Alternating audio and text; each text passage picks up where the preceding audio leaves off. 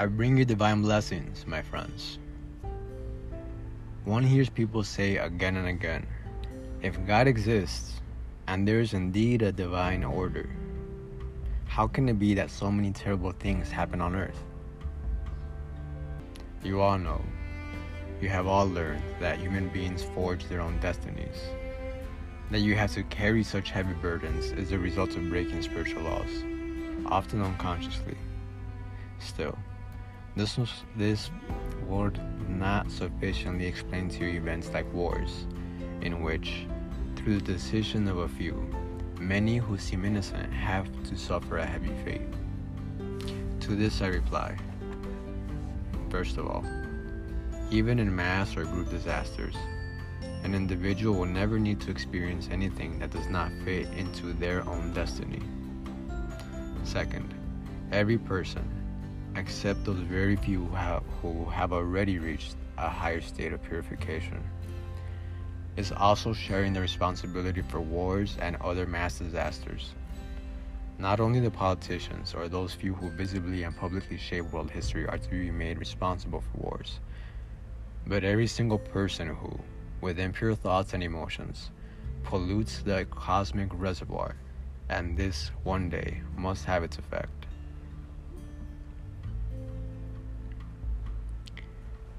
Each thought of hate, of separation, of egoism, of injustice, of discrimination, of wanting more for oneself than for one's neighbor. In short, each thought that breaks God's laws is a building block in that enormous spiritual structure, war, which must first be formed in spirit before it can manifest destruction on the material plane. If only a small part of humankind sowed the seeds of peace, wars would not exist, in spite of a few unscrupulous politicians. Most people, including you, my friends, harbor thoughts of anxiety, and if not thoughts of hate, then of mistrust and separation, such as between one group and another, and all of these violate the law of brotherhood. Each thought of this kind, each emotion is a significant contribution to the outbreak of war. This does not apply to thoughts and feelings only, or to individual reactions to general political issues and opinions. Even when people are free of false reactions concerning society in general, but react in their private lives in erroneous negative ways, this energy will contribute to precipitated war or another mass catastrophe. Only when you purify yourself from within, cleanse your emotions and thoughts, and so best fulfill your destiny wherever you are placed, can you become also a carrier of peace indirectly by living spiritually. People can do more for or against war than politicians or statesmen, my dear friends.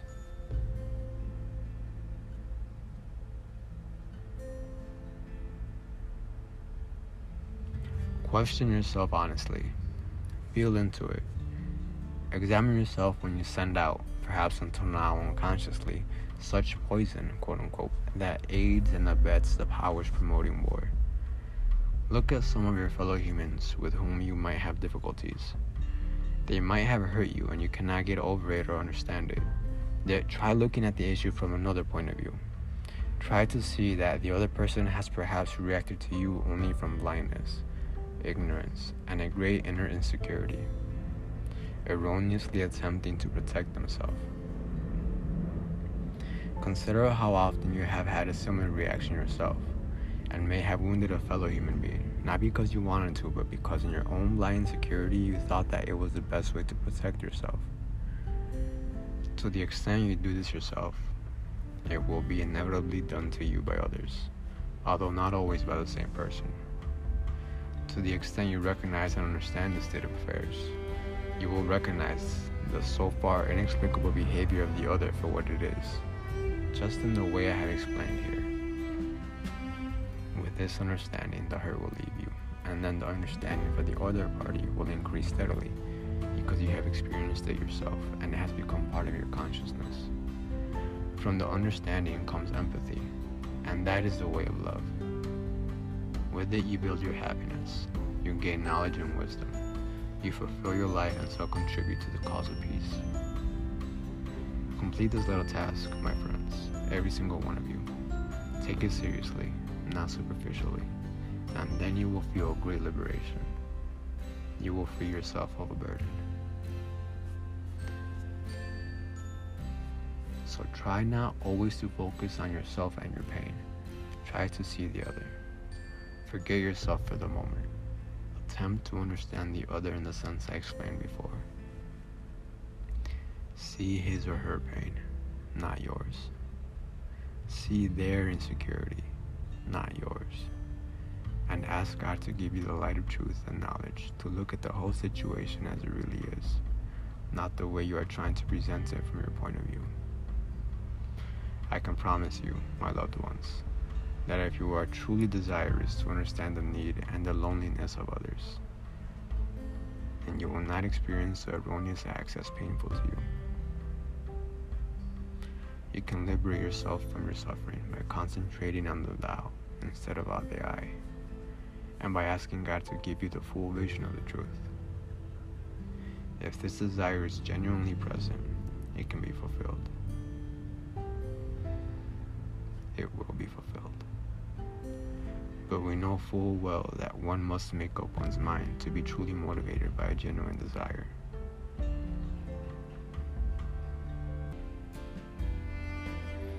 Consider this an occasion to test yourself.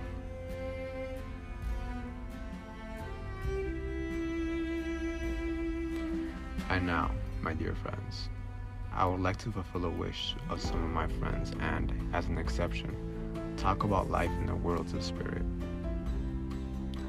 I will come back to it in the future when the opportunity arises, because in this short time I can only say little about the immeasurable complexity of the spirit worlds and their different conditions and interrelationships.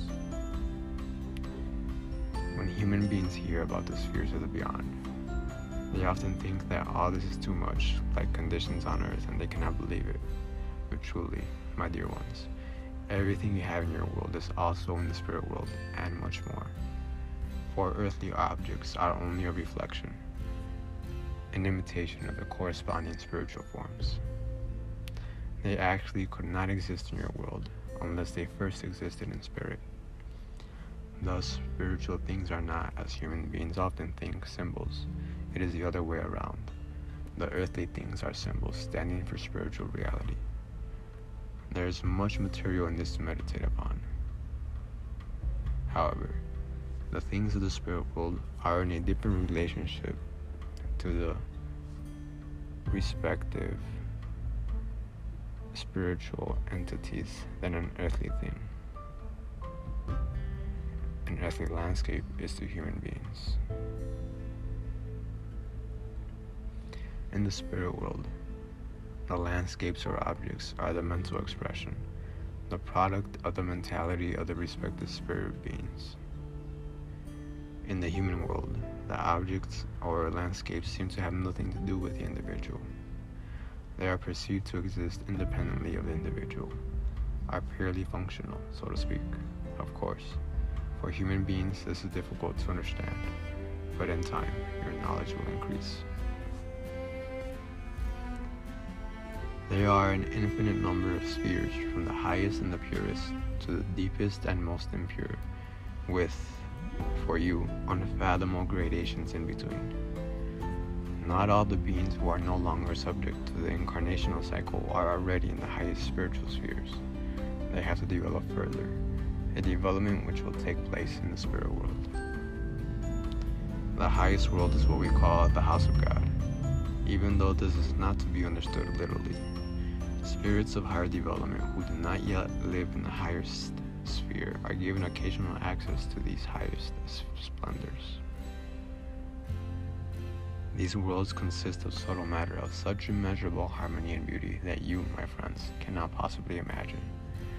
The most beautiful landscape on earth is tainted with impurity and disharmony compared to this beauty. The most beautiful and most masterfully executed music on earth is dissonance compared to the spiritual sounds, and so on. I lack the words to describe it, and you lack the concepts. Everything is created from rays, All is in movement, in change, and yet in equilibrium.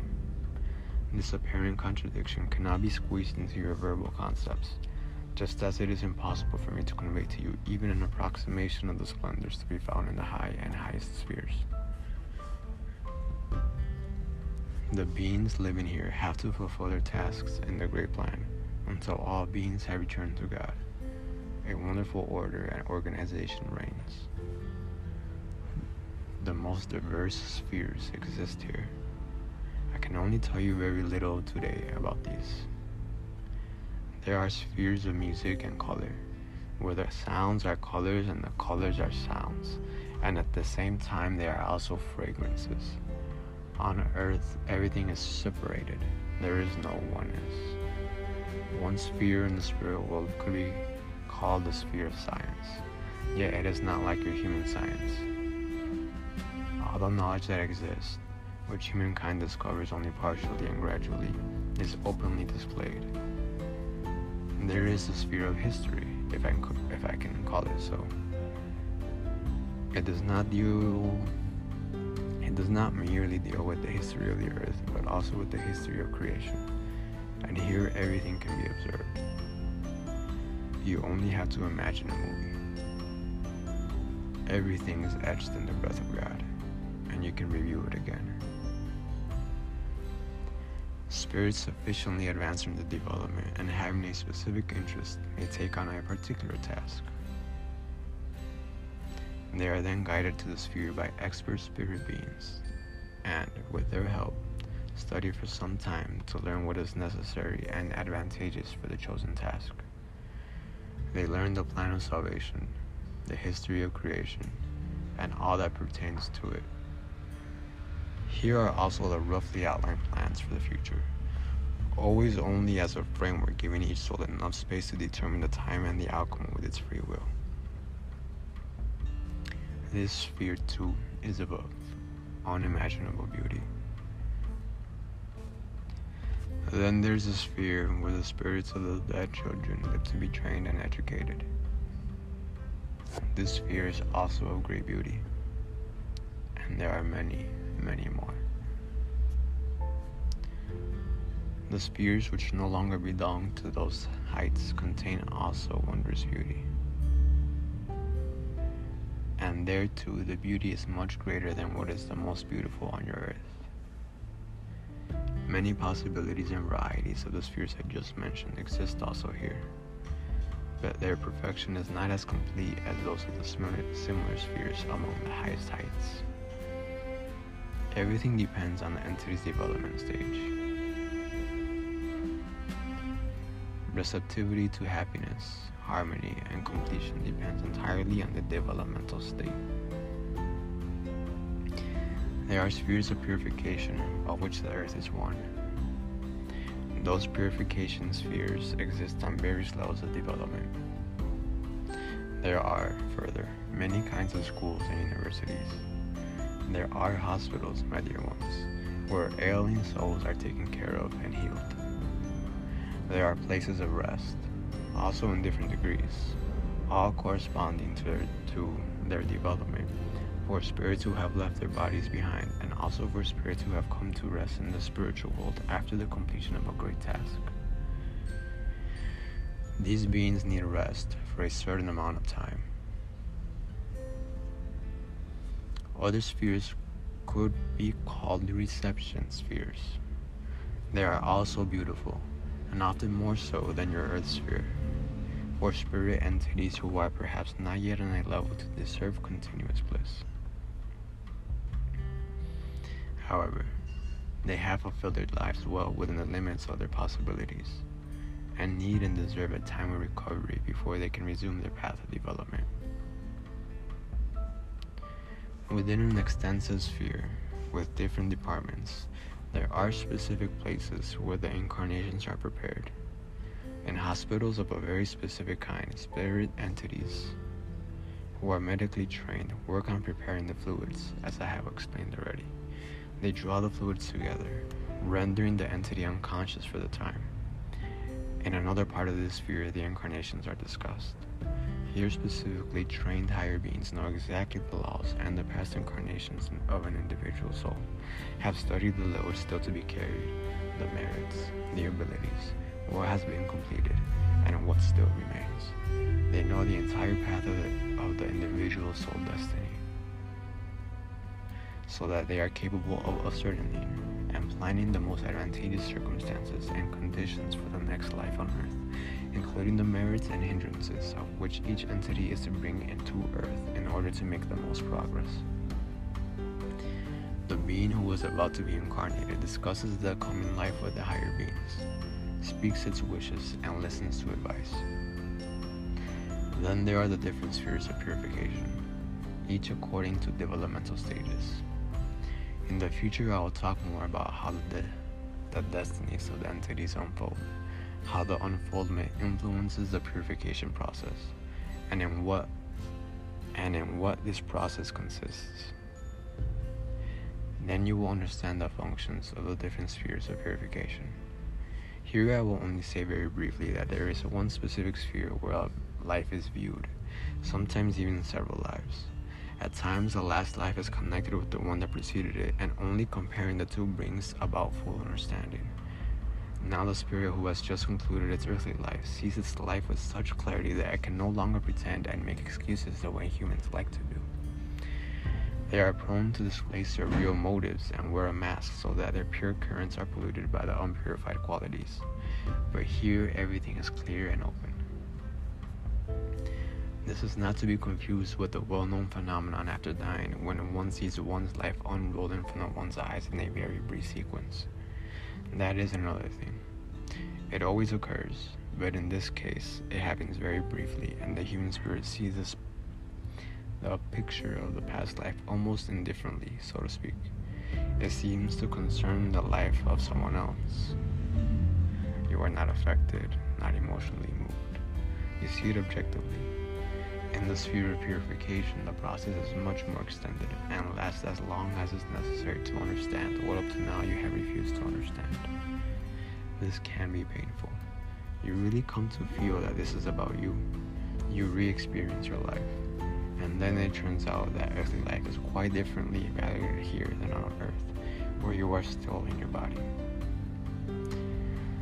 As long as the body encloses the spirit and imprisons it, the suffering about each trial and blow of fate is great. To experience something difficult seems frightening to you, but as long as everything goes well on the outside, you are happy.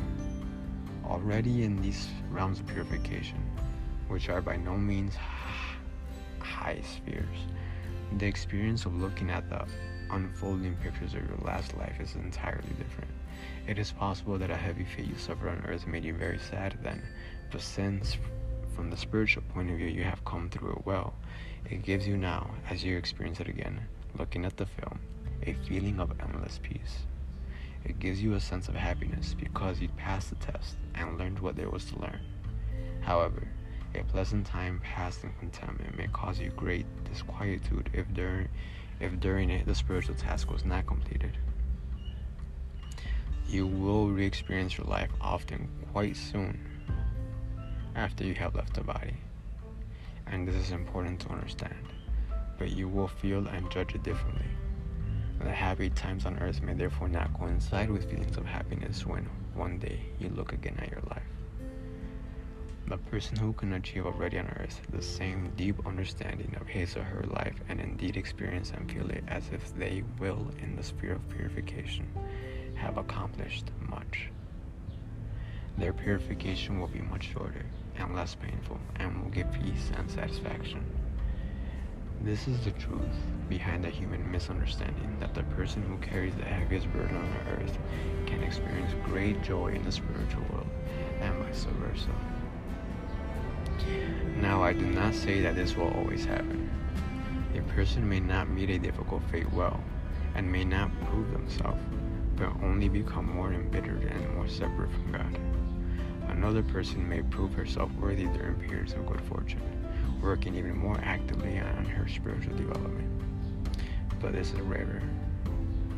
Fully experiencing a heavy fate often already brings an advancement and an evening out of karmic debts.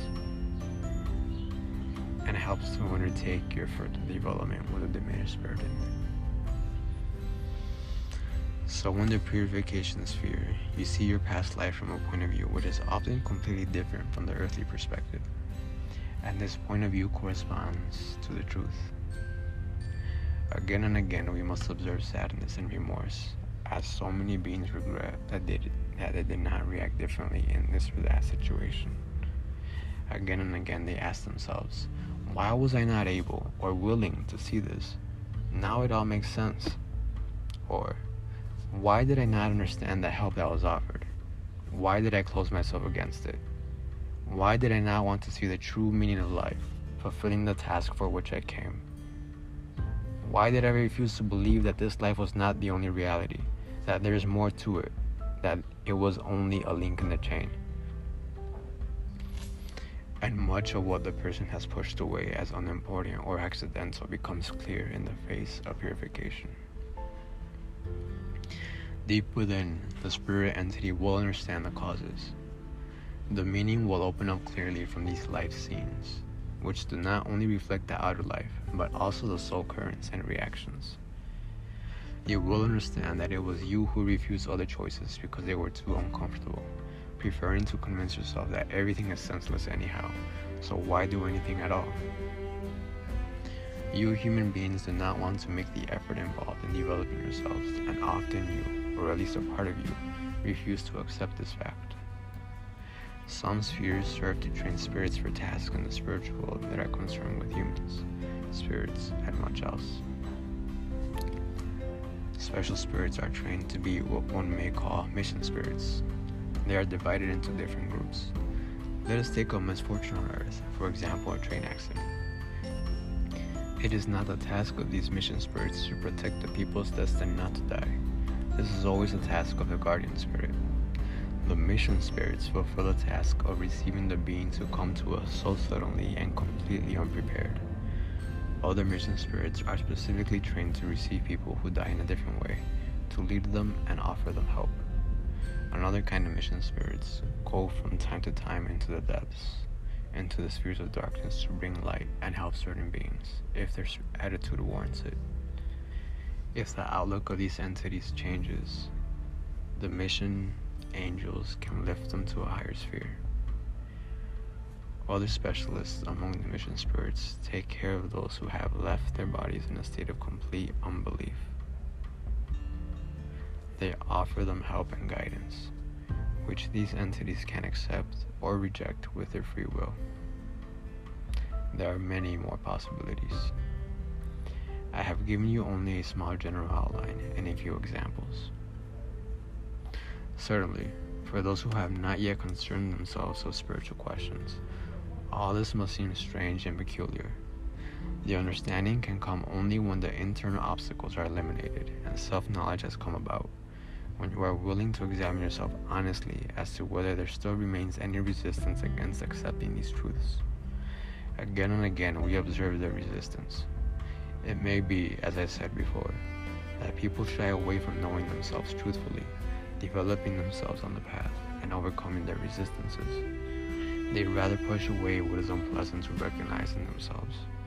Yet this is a requirement of spiritual development for everyone, not only for those who stand at the beginning of the path. It may also be that their reluctance is caused by fear of disappointment, that perhaps it cannot be this way, a fear to hold on to the hope that this difficult life is not the last, the only, and the final one. This is another attitude that may be at the bottom of the resistance to accepting the greater reality. Both motivations can exist simultaneously in the same person. Faith is higher understanding. Faith is knowing, and this knowing is grace. Grace has to be earned. It is earned when the person's goodwill becomes manifest and conquers the unconscious cross-currents which attempt to deny the truth. For if the person's goodwill does not relax, the unconscious negative currents will eventually penetrate into the consciousness. Here they can be dealt with, transformed, and thus aligned with the outer good intention. If the intent to know and overcome one's lower nature is decisive, the basis for receiving the grace of deeper knowledge and experience of reality is established. For your earthly world is not the reality, my friends, but the spiritual world is imperishable and the only truth you can always trust. Now, my dear ones, I have given enough for today. I would like to say to all of you that we are happy if you progress and persevere on this path. All of you receive the blessings of God. Be in peace. Walk your path with courage and the knowledge that all your efforts are of the greatest benefit. Nothing that you undertake in the spiritual realm can dissolve or will ever be in vain. Nothing. And again, God's blessing goes out to you and to all my friends, close and far. Be in God.